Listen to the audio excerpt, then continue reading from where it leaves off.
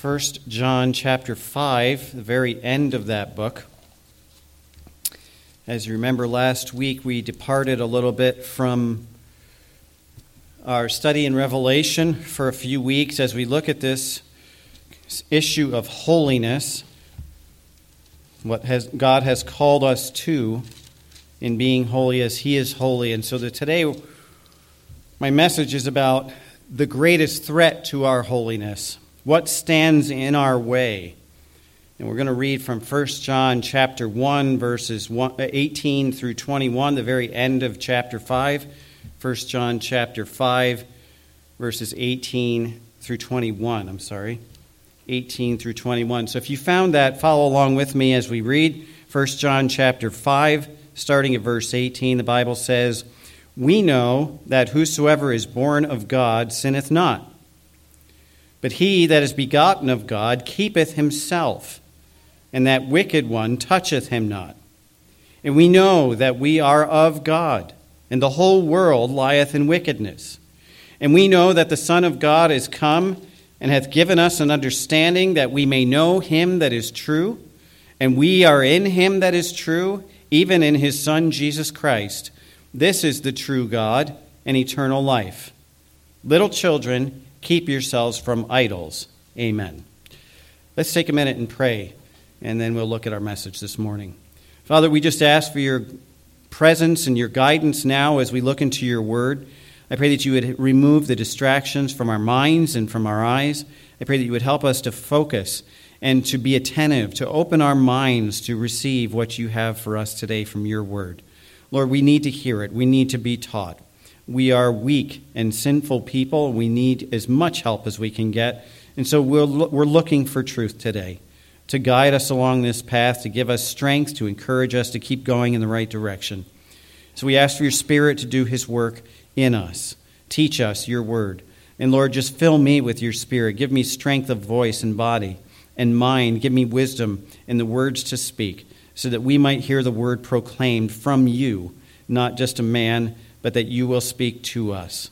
And so we want you to receive the glory and praise during this time. May you have the preeminence, we pray, in Jesus' name. Amen. As we look at this passage, we see the issue of holiness. It doesn't use the word, but at the beginning of the passage, in verse 18, it talks about us knowing something. And it says, "We know that whosoever is born of God sinneth not." Now, that's an interesting phrase, because earlier in his book, he says, "He that is in Christ is without sin." Now, it doesn't mean that people who are saved will never sin. What it means is that their lives are different. Before Christ, we lived in a pattern of sin. That was who we were. Everything we did was sin.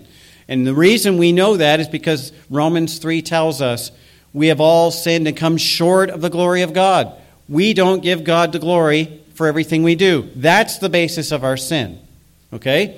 So here it says, we know that whosoever is born of God sinneth not. If we're truly saved, then our lives should be about glorifying God, about letting him do his work, accomplishing his purpose, achieving his goals in and through us. That's what a Christian's life is all about. And to be apart from sin, there's your definition of holiness. As God is holy, he's perfect in everything. That means all of his attributes are perfect, complete. They couldn't be any better. Part of that is he is completely without sin. He is totally separate from sin. It's not part of his being. It's not part of his actions. It's not part of anything that he does. And that's what he's called us to remove ourselves, or to let him remove us from sin in our lives. Okay? So that's what we're talking about here in verse 18. But he says, we know then, and this is a thing we all know because that's what the Bible teaches, that he who is born of God sinneth not. But he that is begotten of God keepeth himself. What does that word keep mean? It means to guard, to protect. To protect against what? The next phrase, "And that wicked one toucheth him not."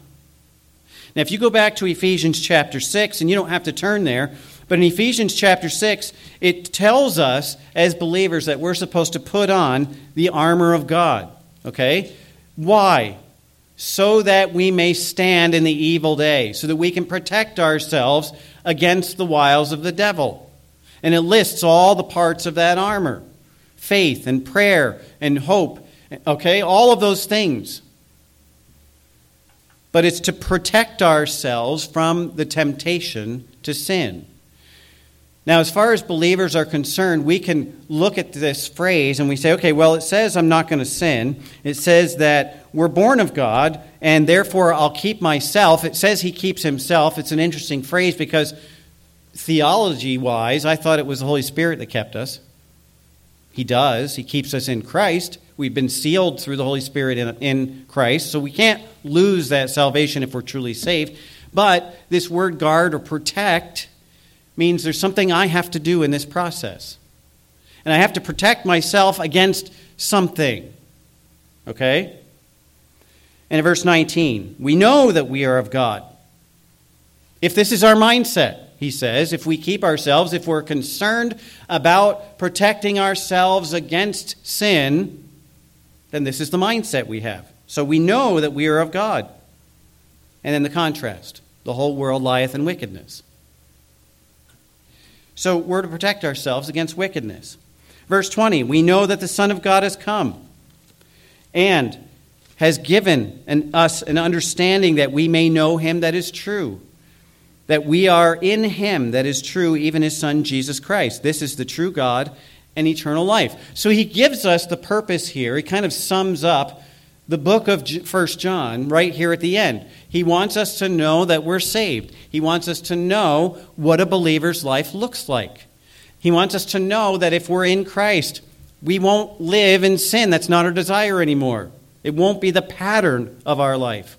And he wants us to know that if we're in Christ, we're never going to lose that. We're sealed in him.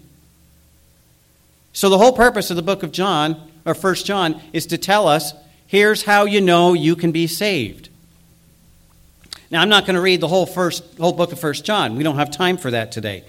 But if you go through the book of 1 John, there is a lot that John says about one particular subject. And he basically says, I want you to know that you're saved, and if you're saved, you will love God above everything else. That's the mark of a believer. You will love God above everything else. Now, why are we talking about this today in the context of holiness?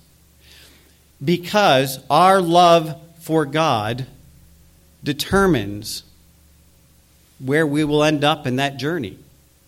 If we do not love God the way that we're supposed to love God, then we will never be on that path to holiness. Okay? So the whole book of 1 John tells us, if you're a believer, you can know that because of your love for God. And, by the way, if you love God, then you'll love other people. Without exception.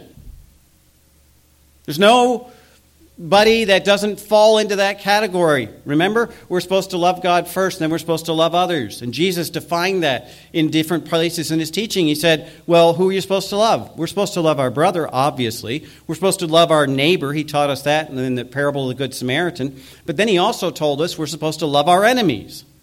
So who's left out of that? Nobody. And 1 John tells us, if we love God, we will love other people. And if we don't love other people, then we can't say we love God. Because the love of God does not abide in us. In fact, he says, if you say you love God but don't love other people, then you're a liar, and the truth of God is not in you. Okay, so he makes it very clear here. Loving God, our love for God, is the primary starting point.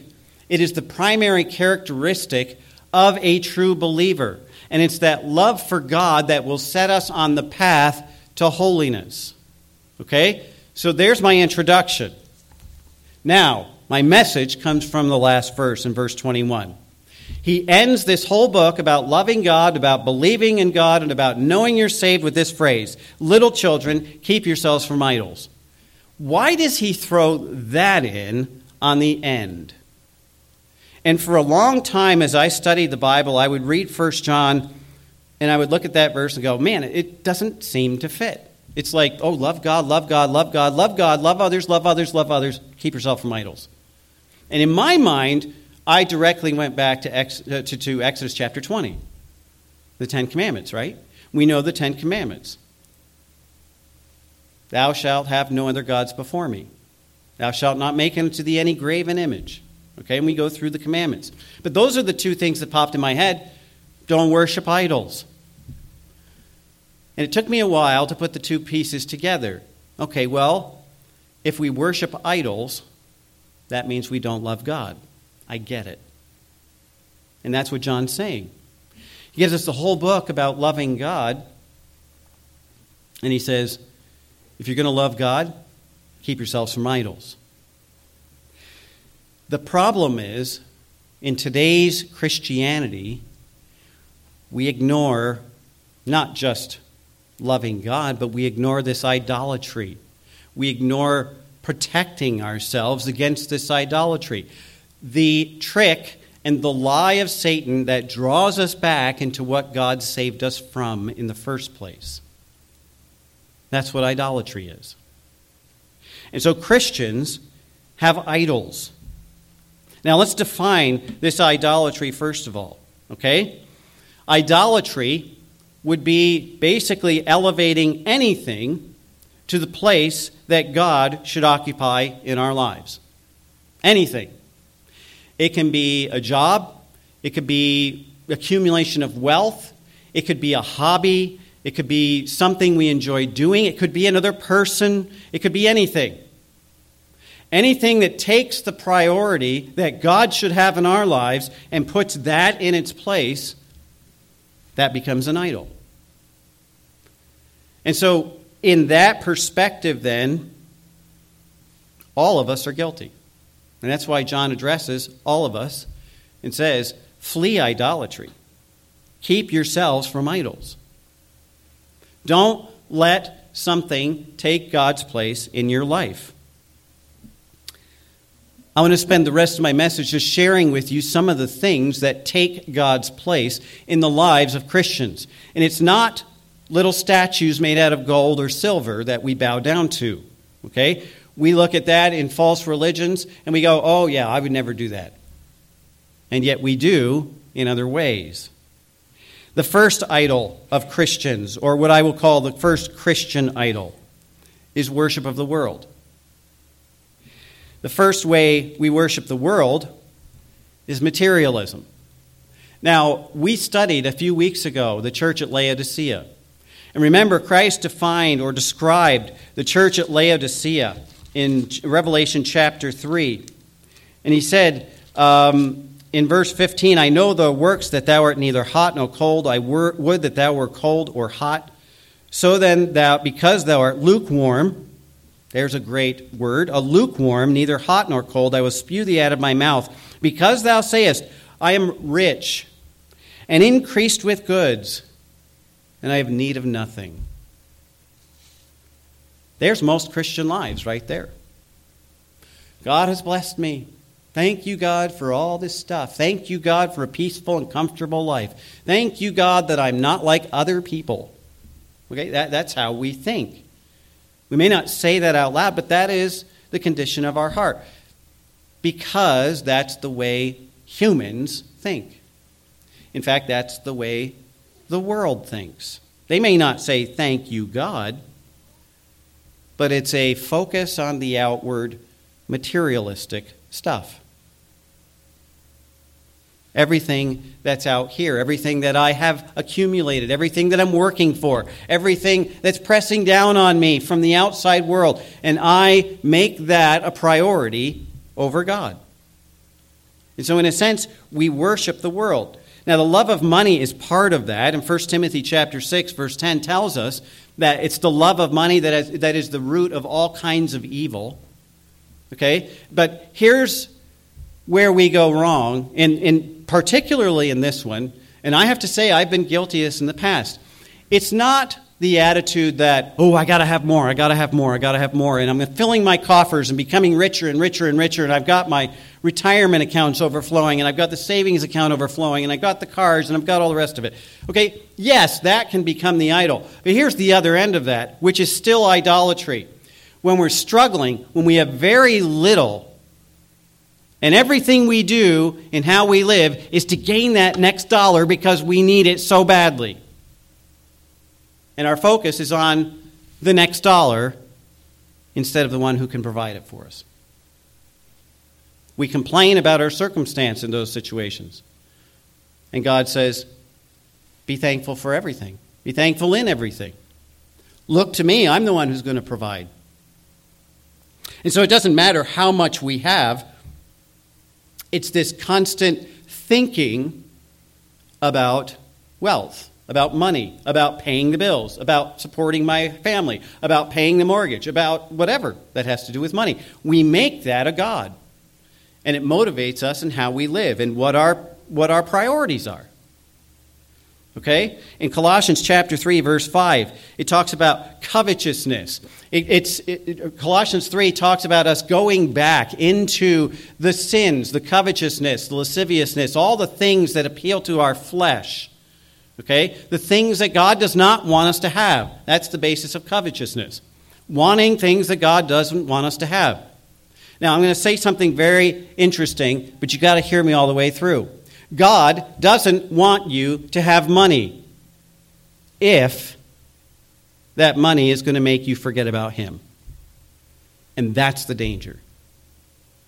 Okay? And many times, even when we look to God and we say, God, thank you, we need this, and you've provided, we're thankful for the gift of the money, but not thankful for the one who provided necessarily. And we make money an idol in that way. So we think like the world. We worship the world. We worship the world's thinking. Okay? We can also adopt worldly philosophy into our practices, even in our Christian life, and maybe even into our theology. And I've seen people do this. They take worldly thinking and humanistic philosophy, and then they mix it with a little bit of Bible truth and then throw it out there. Okay? You want some examples of this? Open Facebook. It'll take you 5 minutes to find it. People put it out there all the time.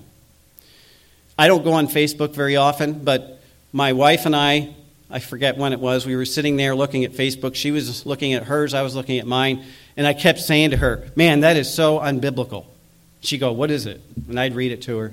And then 5 minutes later, I'd go, oh, I can't believe they put that up there. She'd say, what is it? And I'd read it. Because we mixed all the philosophy of humanism into our thinking, and then we take these little kernels of truth from God and mix it in with worldly wisdom and say, hey, look at this. I'm going to present this wisdom to the world. 2 Corinthians chapter 7, verse 1 says, keep yourselves unspotted from the world. It's not just in our actions, it's in our thinking. And we talked about that last week, how our conscience, our thinking has to be programmed with the truth. And in 1 John chapter 2, verse 15, it says, love not the world, neither the things that are in the world. If any man love the world, the love of the Father is not in him. Okay, it's talking not just about physical things, but about the world's system, about the world's philosophy, everything that has to do with ungodliness in our culture. We can't adopt any of that and look up to it as good and then throw it in with our worship or throw it in with our biblical advice or whatever, because it's not from God. Unspotted from the world, even in our thinking.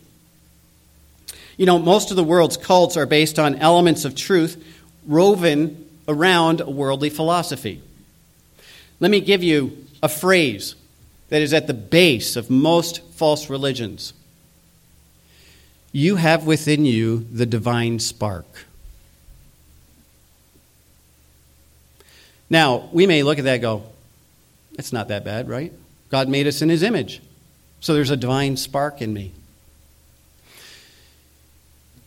In worldly philosophy and in false religions, they use that phrase to mean that divine spark means you have a divine element within you, and therefore you can become God. Every false religion teaches that. You are your own God, or you will become your own God. We have to be very careful about the philosophy that we just accept as biblical because it sounds religious. And we've been duped by a lot of false teaching because we don't know the Word of God well enough to recognize error when it shows up. You can't mix truth and error and come out with a good result. And it doesn't take much error to contaminate the truth. I did this in our church in Michigan for an illustration. I had a cup of water and a pitcher of water. And I poured the pitcher of water into the cup, and it was a clear cup that everybody could see it was water. And I said, does everybody think that's okay to drink? And I took a sip, and I put it back down. I said, okay, so would you drink that? He said, yeah. And then I took one drop of drain cleaner and put it in there. I said, okay, now, there's only one drop of drain cleaner in that. Who wants to drink this now? Why? Because that's poison. Why would you drink poison? See the point? It only takes one drop, and it destroys the whole thing. You don't drink it because it's mostly truth, but it has, there's elements that, whatever. No. We have adopted the world's philosophy. We have accepted it into our life, but we cannot mix God's truth with the world's wisdom, or what they call the world's wisdom. It doesn't work. It's either pure truth or it's error. There's not an in-between here. So holiness in our lives cannot be compromised. Now, I told you last week, in order for us to pursue holiness, our minds, our conscience, everything about us must be programmed with the truth of God. That means removing the error. And sometimes that's difficult because we've got our pet projects, our pet sayings, our pet truth, our pet whatever, and we don't want to let go of them. But God has to take them out of us. Because if we keep those things, and what we're saying is, God, I'm not going to let this go because I really like this thinking. I really like this guy, this philosopher, this pastor, whatever. Even though they may be teaching not all truth, they have some good things to say. That's dangerous. Because now we've elevated the world's thinking over God's truth. So first, we can make worship of the world's philosophy, the world's thinking an idol. Second, we worship men. We worship men or people. The first way we worship men is by patterning my life after that person. Right? I had a friend growing up in high school. He had an older brother who was a great athlete. He was musical. He did all these things that were amazing. And his younger brother was my friend. He didn't do all that stuff. He liked math. He was a nerd like me. Okay? But he used to say to me all the time, man, I wish I could be like him. Man, I wish I could do that like him. And the danger in that is now we want to become like a person. Now, if you want a person to idolize, Jesus Christ, right? He was the perfect person. How many of you are perfect? Nobody. You sure? What if I ask the second time? Come on, think about it. Nobody. Okay. You're going to admit fault here. So, how many of you would want your children or other people that you have influence over to become exactly like you? Good. Because God doesn't want us to become like other people. God wants us to become like Him. And if we look at other people and we say, oh, that's what I want to be. Now, we've elevated someone else above God in our lives. The only person we should look at is Jesus Christ. In 1 Corinthians, Paul talks about this controversy that was happening in the church. And people were saying, well, I got saved under Paul's ministry. I got saved under Apollos' ministry. And then others were saying, well, I believed in Jesus Christ directly. I didn't need a pastor or somebody to tell me the truth. And they were proud because of who led them to Christ or what camp they were in or what pastor they were following. And Paul says, forget all this. You don't follow a person, you follow Christ. When you follow a person, they're going to lead you into error because they're not perfect. At the transfiguration of Christ in Matthew chapter 17, Christ took several of his disciples up to the top of the mount, and as Christ was lifted up, his face and his robes glowed white, and the voice of God came down and said, "This is my beloved Son, hear him." And Peter was standing by. The disciples fell on their face. And Peter says, we should set up 3 temples right here. One for Jesus, one for Elijah, one for Moses. We should do this right here. And God said, no, that's not what we're doing here. And in verse 8 of that chapter, it says, the disciples fell on their faces, and when they looked up, they saw no man save Jesus only. That's our philosophy as a Christian. To see no man save Jesus only. He's the only one we can look to.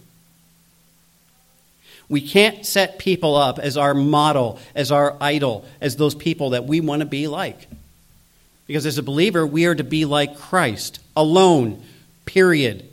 And so I don't care how great a pastor is, how wonderful people are in your life. That's wonderful that God has given you those people in your life to encourage you, to help you. But don't pattern your life after a person. It has to be patterned after Christ. I saw no man save Jesus only. That should be our prayer. Second, we can worship men this way, by patterning our doctrine and application of Scripture after someone else's teaching. Now, I appreciate the fact that I've gotten many compliments and many positive comments about my teaching. That encourages me. Okay? If I stood in the back and people would tell the truth and say, man, that stunk today, you really blew that one, huh? Okay? Because that's how I feel sometimes. I go and I'll ask my wife. We get in the car and I'm like, man, did I bungle that one? Okay? But God can still use it to bless people. Okay, so it's not about the pastor. But here's my caution to you. As much as you enjoy my preaching, as much as you may get out of it, please do not accept the things that I say from this pulpit or otherwise as the absolute truth. Find it in God's Word. I appreciate it when people come to me and they say, hey, you said this, but it doesn't seem to match with what the Bible teaches here. And then we can have that discussion. And there have been a couple times in my ministry where I've had to say, you know what? I misspoke. I said that wrong, or I was completely wrong on that. We need to look at the Bible and see what God says, because that's what's most important. Do not follow a man's teaching as gospel truth. The Bible tells us, let God be true and every man a liar. That's how we approach theology. That's how we approach our understanding of Scripture.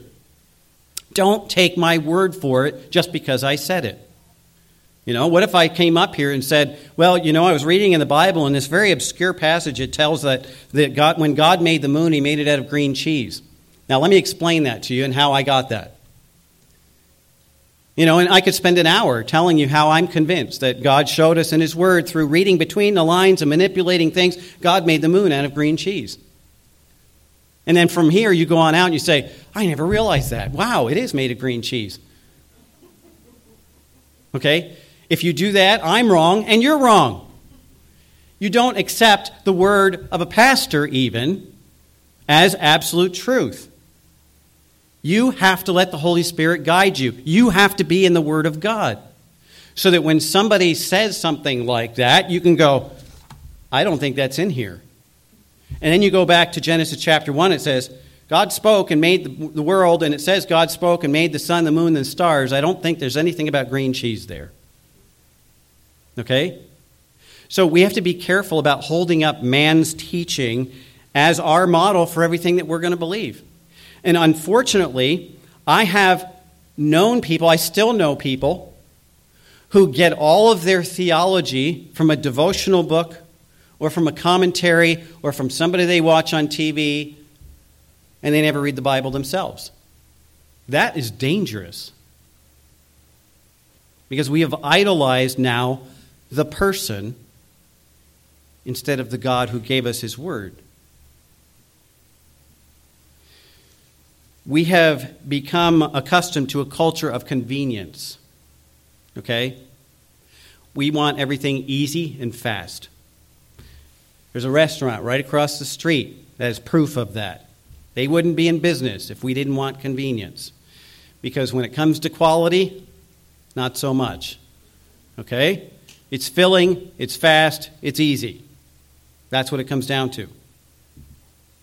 And that's the way we treat our theology. As long as I get what I want, and it's easy to get, and I don't have to work too hard. Paul told Timothy, study to show thyself approved unto God. Work hard. Dig. Get into the Word. All through Proverbs, you see references to having to dig for hid treasure. Okay? That's not an easy thing. That takes work. But because of convenience, we'd rather just let somebody else tell us what the Bible says in a convenient and easy way, and then we'll accept that. And that is why we have so many people delusioned about what the truth is, and why so many churches are so messed up in how they practice and what they believe. Because some guy came along and told them something that sounded interesting, and they never bothered to check it out themselves. We cannot make people, even a pastor, our source for absolute truth. Okay? Can't happen. That is idolatry. So people, we can make people an idol. Third, we can make worship of self. I can make myself an idol. You can make yourself an idol. And the first way you make yourself an idol is by elevating your own understanding and reasoning above the wisdom of God. Now, here's a common phrase that I hate. Everybody knows. Right? Everybody knows this is true. No, everybody doesn't know that. Okay, there's no way to know exactly what is true unless God has given it to us. So if you're referring to everybody knows that God loves us and sent his Son to die on the cross, that's truth, but guess what? Everybody doesn't know that. So when you start a phrase and say, and especially when you're trying to convince somebody of something, and you say, yeah, but everybody knows, okay, you've just lost me, and you just went off the rails of God's Word. Because you can't use your own understanding and your own thinking to define what you believe. The Bible tells us that. Okay? We all know Proverbs 3, 5, and 6. Trust in the Lord with, what's the word? All your heart. All. Right? That nothing left out. Trust in the Lord with all your heart. And then what? Lean not on your own understanding. I think that's pretty clear, right? Trust God to be true. He's got the answers. Don't trust yourself and your own thinking. Now, it goes on. Trust in the Lord with all your heart. Lean not unto your own understanding. In how many of your ways? All your ways acknowledge him, and he will direct your path. Not, okay, God, I've been doing this on my own, and now there's a fork in the road. Which way do I need to go? And when we do that, because we think we've got this, God, I've got it figured out, don't worry about me. Then we get to a problem. We go, okay, which way, God, am I supposed to go? And actually what God wanted us to do was turn way back there, but we missed it because we weren't going to him. And that's how we approach everything in life. As believers, many times, we just trust that I got this figured out. Now, God had to teach me this lesson. Because for a long time, I had this attitude, I can do this. And it wasn't so much in my mind of a self-confidence. It was, God has given me talents and abilities. God has given me an understanding of things. He's given me a gift to teach. And I just approached problems like, I can do this. What does the Bible say? I can't do this without Christ. And God had to put me in a situation where I was literally at the bottom going, I don't know what to do anymore. And God said, okay, stop trying to do it and start trusting me. Because I was relying on my own understanding.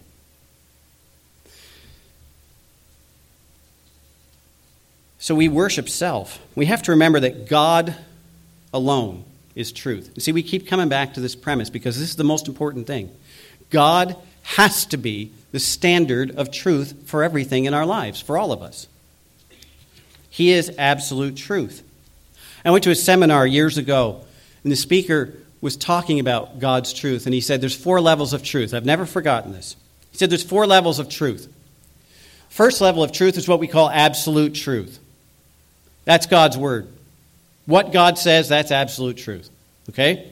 The second level of truth is what we call doctrine. That's man's interpretation of God's truth.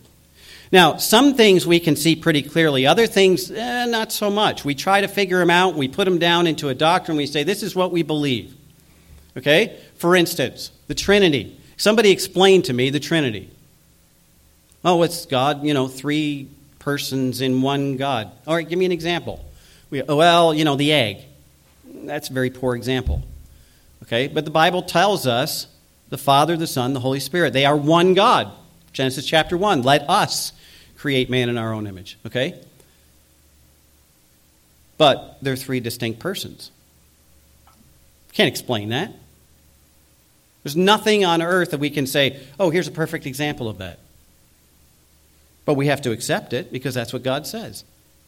So it has nothing to do with what we understand, but we put it into a doctrine. So that's level number 2. So we have God's absolute truth, number 1. Number 2 is doctrine. Number 3, then, we take those doctrines and those things we understand about the Bible, and then we form convictions or standards in our life. Okay? Because this is true, therefore, this means this for my life.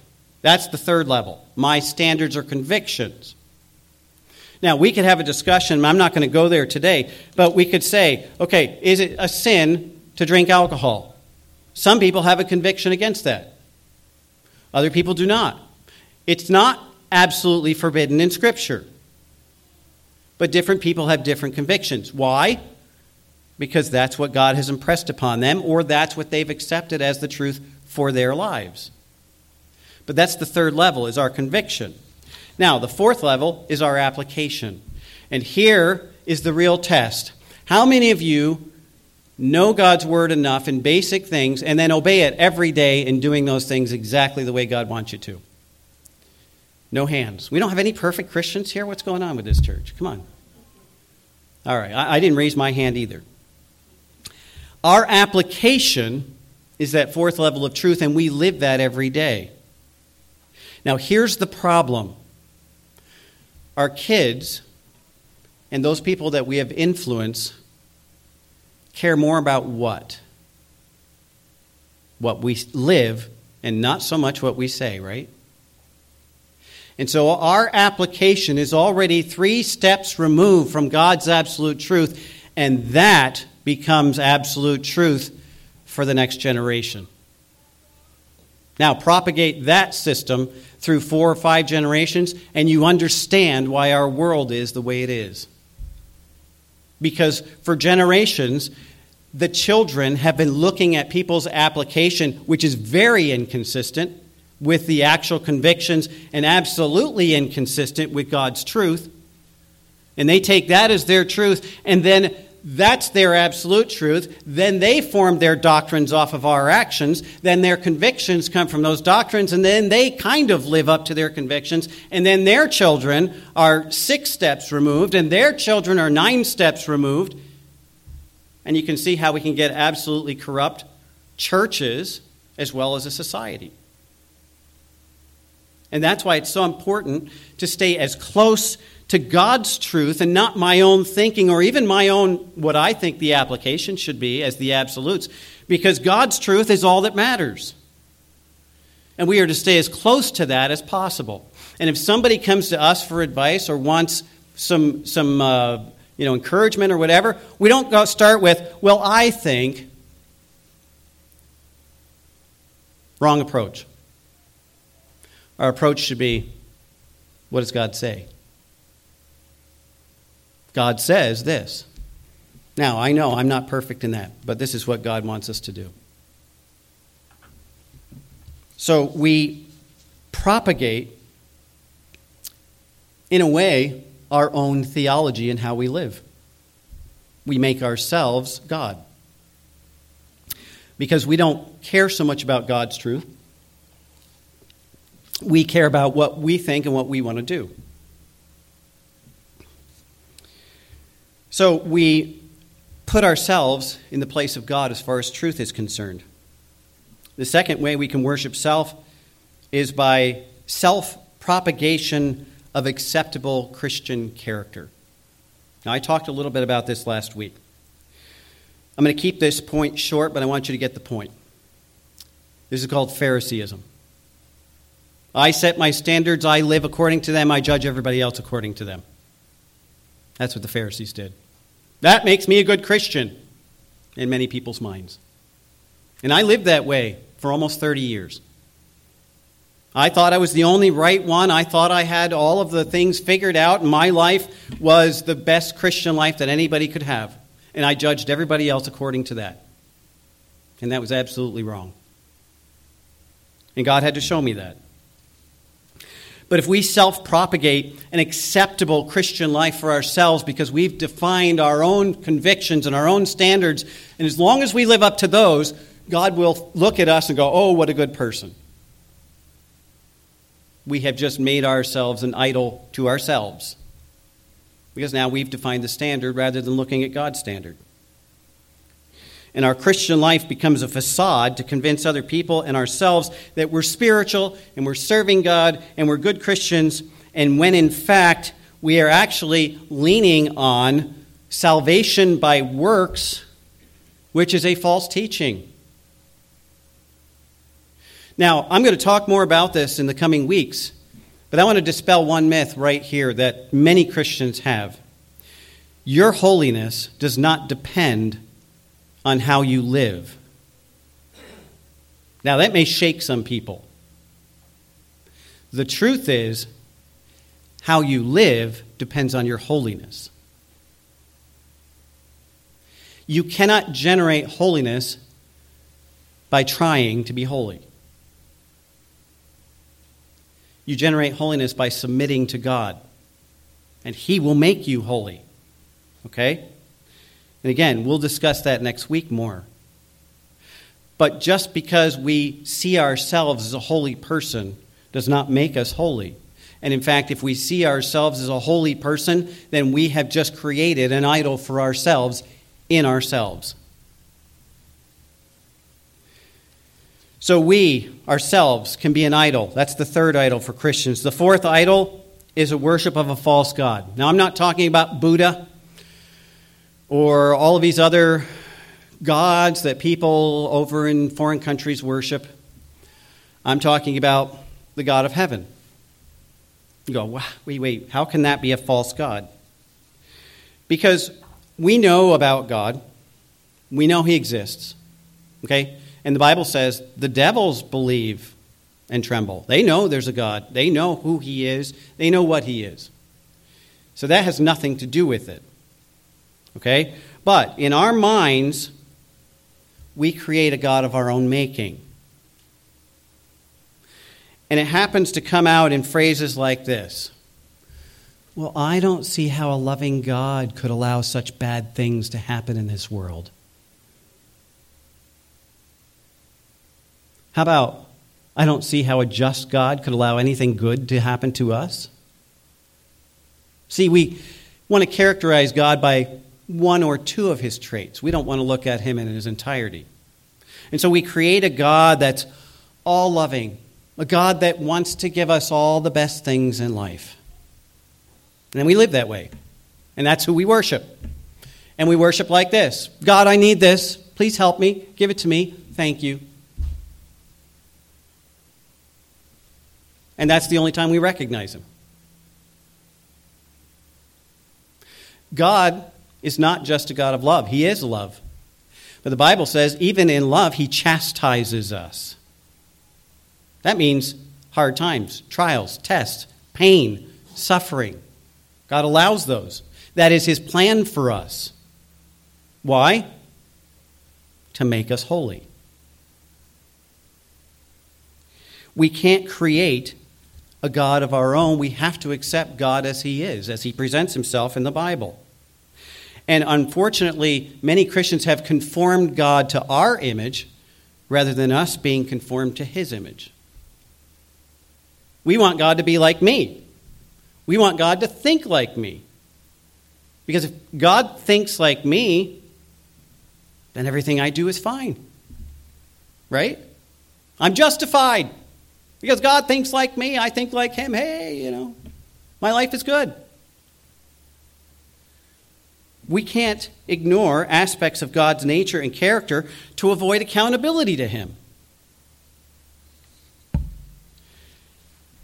God demands holiness. His holiness means he's perfect in all of his attributes, including justice, including mercy, including judgment and wrath. And we have to take into account those things when we look at God. And we've seen that in the book of Revelation. Jesus Christ in Revelation is not a mild, humble little baby in a manger, or even a mild, humble servant washing his disciples' feet.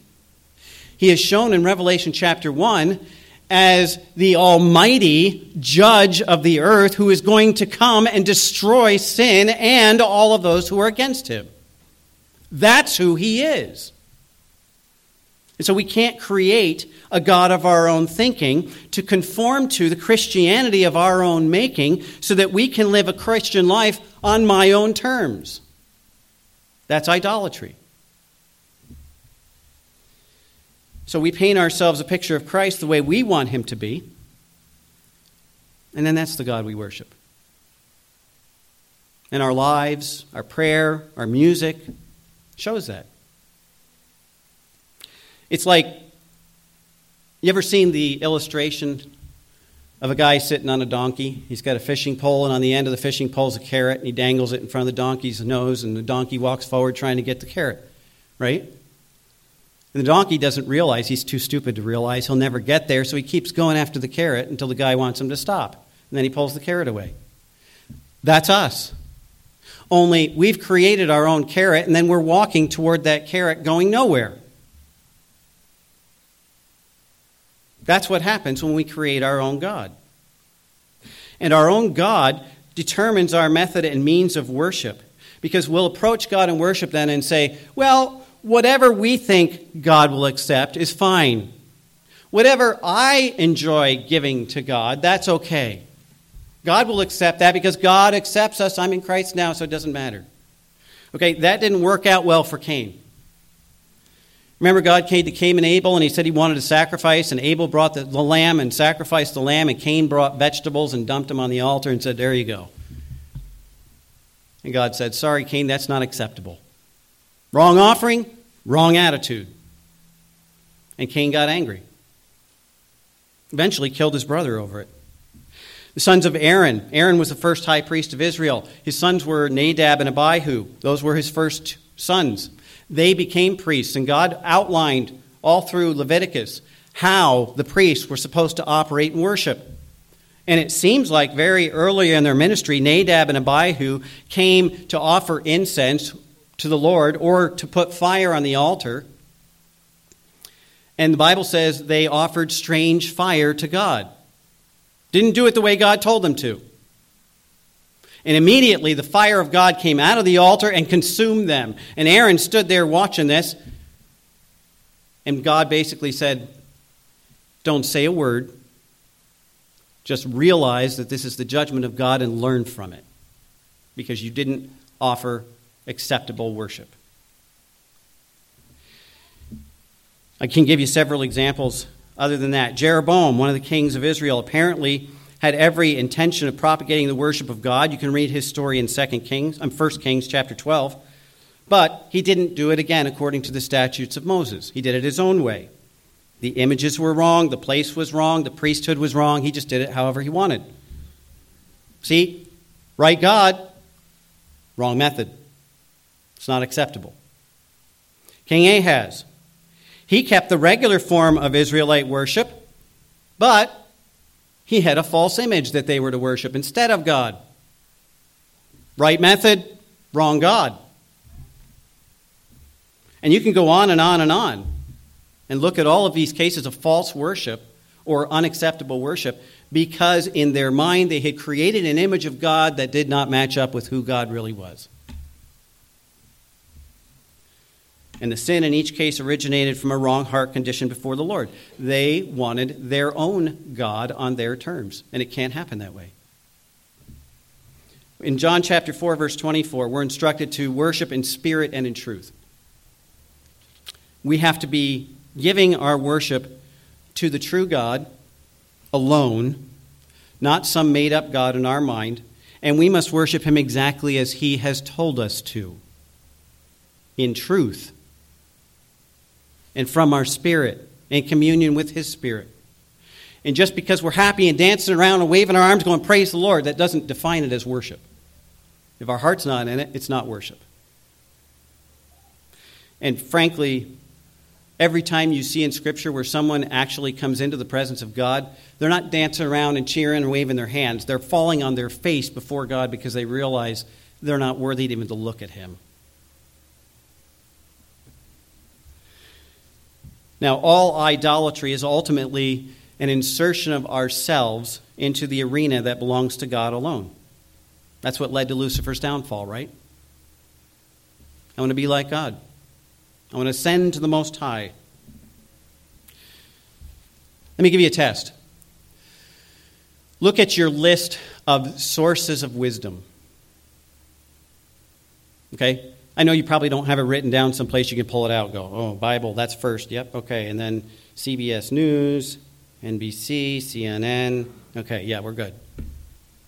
Okay. If there's anything else on that list other than God, you're in trouble.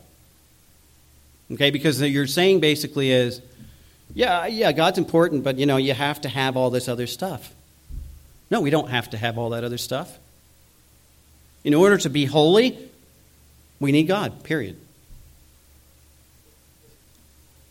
God's wisdom alone is truth. Everything else is folly. And so that leaves no room for our own preferences, our own opinions.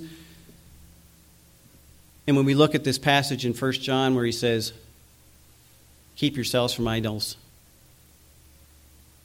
If we consider anything else absolute truth for us, wisdom that we are going to live by, we are walking on thin ice. Now, I've used this example, and I'm going to finish up with this, but you've used this example. Does God care about what color socks you wear? Does God care about what shirt you put on? Let me ask you this question. Does the Bible say that he knows how many hairs are on your head? He keeps track of that, right?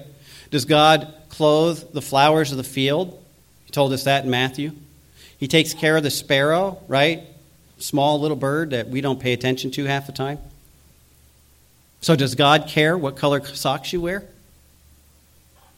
I think he does. How come we never ask him? Because he doesn't really care about the little things. Really? If he doesn't care about the little things, who gets to define little? See, we've created a God in our minds that doesn't care about the little things. We only need him for the big things. And frankly, we've never had an answer about what color socks we should wear because we've never bothered to ask him. Now, I'm not going to say God's going to stand there at your drawer and a hand's going to come down and go, red ones. Okay? But we should have the attitude of at least acknowledging him in all our ways. See, the reason we don't think God cares about trivial matters like that is because we're so short of understanding of who he really is. And therefore, we are so far from being submissive to him and having the loving relationship that he wants us to have that we wouldn't recognize his voice even if he came down and told us. My wife and I do this every once in a while. She did it to me this morning. Getting ready for church. And I'm sure married couples, you understand this. She got the dress, she got the sweater, in front of the mirror and jewelry. And I'm impressed. Then she turns to me, she says, "Is this okay? Does that look right? Is it look good?" "Sure, yeah, you look great." Okay. Now, if I don't do that. I'm going to tell you why, because there are days where I reach in, we don't even turn the light on. I just reach in, put a shirt on and a coat and tie, and I walk out, and my oldest daughter looks at me. She goes, "You're wearing that?"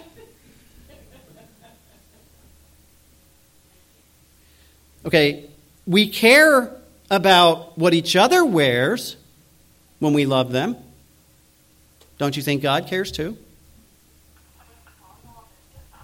See, idolatry is just a matter of choosing to keep control of different parts of our lives that we don't think God matters that much to God, rather than just give him everything. And the Christian life is about giving up everything. Christ said, "He that keeps his life shall lose it." But if you're willing to lose your life, or if you lay down your life, you will keep it. Give it all to him. How do you keep your life? Give it all to God. You can't consider yourself as a source of wisdom, of strength, of any inherent goodness, or you risk making yourself an idol for yourself.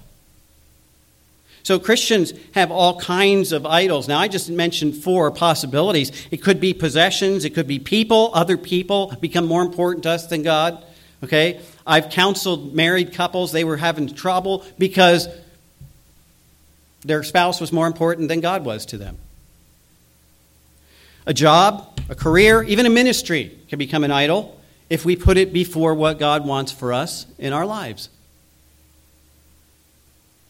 Okay?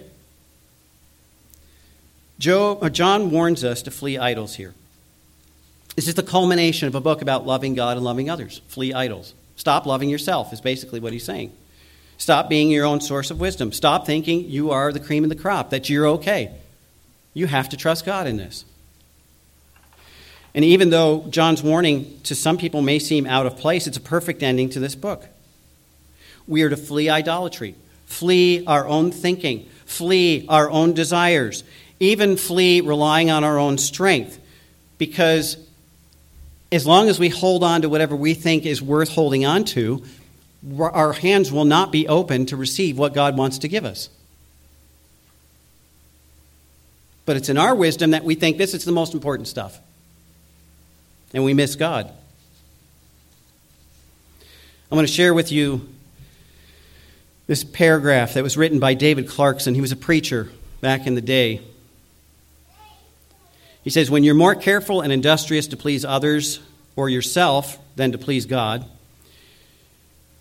to provide for yourself and your family rather than to serve God, to be more concerned with food, clothing, shelter than how you may honor and enjoy God, to make provision for the flesh to fulfill your own lusts rather than how to fulfill the will of God, to put more effort into promoting your own interests than the designs and plans of God, to be rich or great or respected of men than that God may be glorified in your life, to be more interested in how to get the things of this world than how to use them for God, to spend your time and effort seeking to advance your own prosperity while the cause of Christ is absent from your endeavors, to idolize the world, yourself, your wants, and your relations while the God of heaven is neglected in your life, to live and worship for the advancement of your own image than for the submission of your heart to God's Spirit, then the worship and service due unto God alone you are idolatrously dedicating to yourself,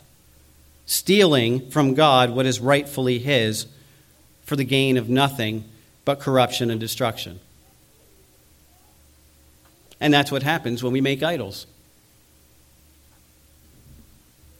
He goes on, he says, "He that makes Christ his chief aim, if at length he finds him whom his soul loves, his heart is quieted and satisfied, whatever else he want, whatever else he lose beside." Here's the truth. Most people don't want holiness because they don't want to love God truly. And I've had people go, no, you don't understand. I do understand, because this is what the Bible teaches.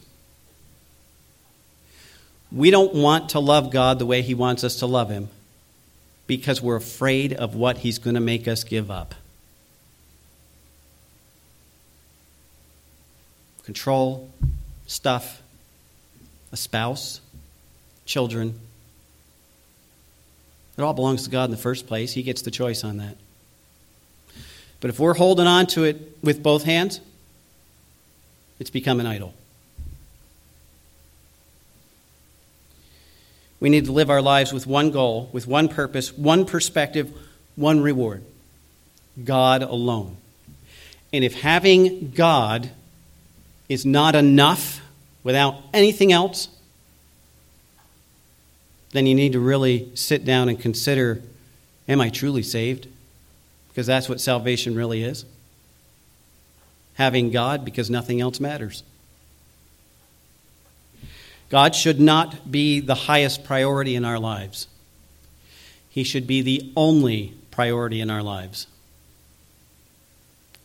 And until God is the only priority in your life, your idolatry is the greatest obstacle to your holiness. John says, little children, keep yourselves from idols. Father, we thank you that you have given us your truth. And sometimes it's hard for us to hear and apply in our lives because there's so many things that we enjoy, that we want, and we know they're against your will, or maybe we don't know because we haven't bothered to find out.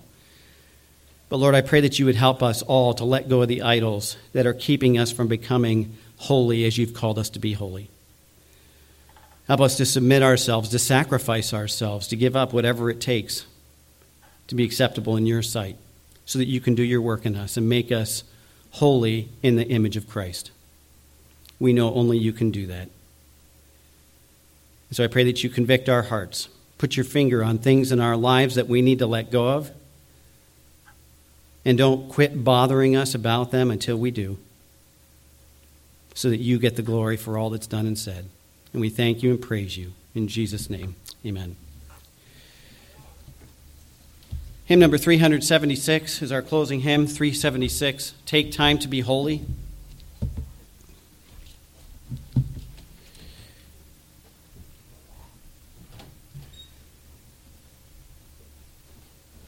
First verse.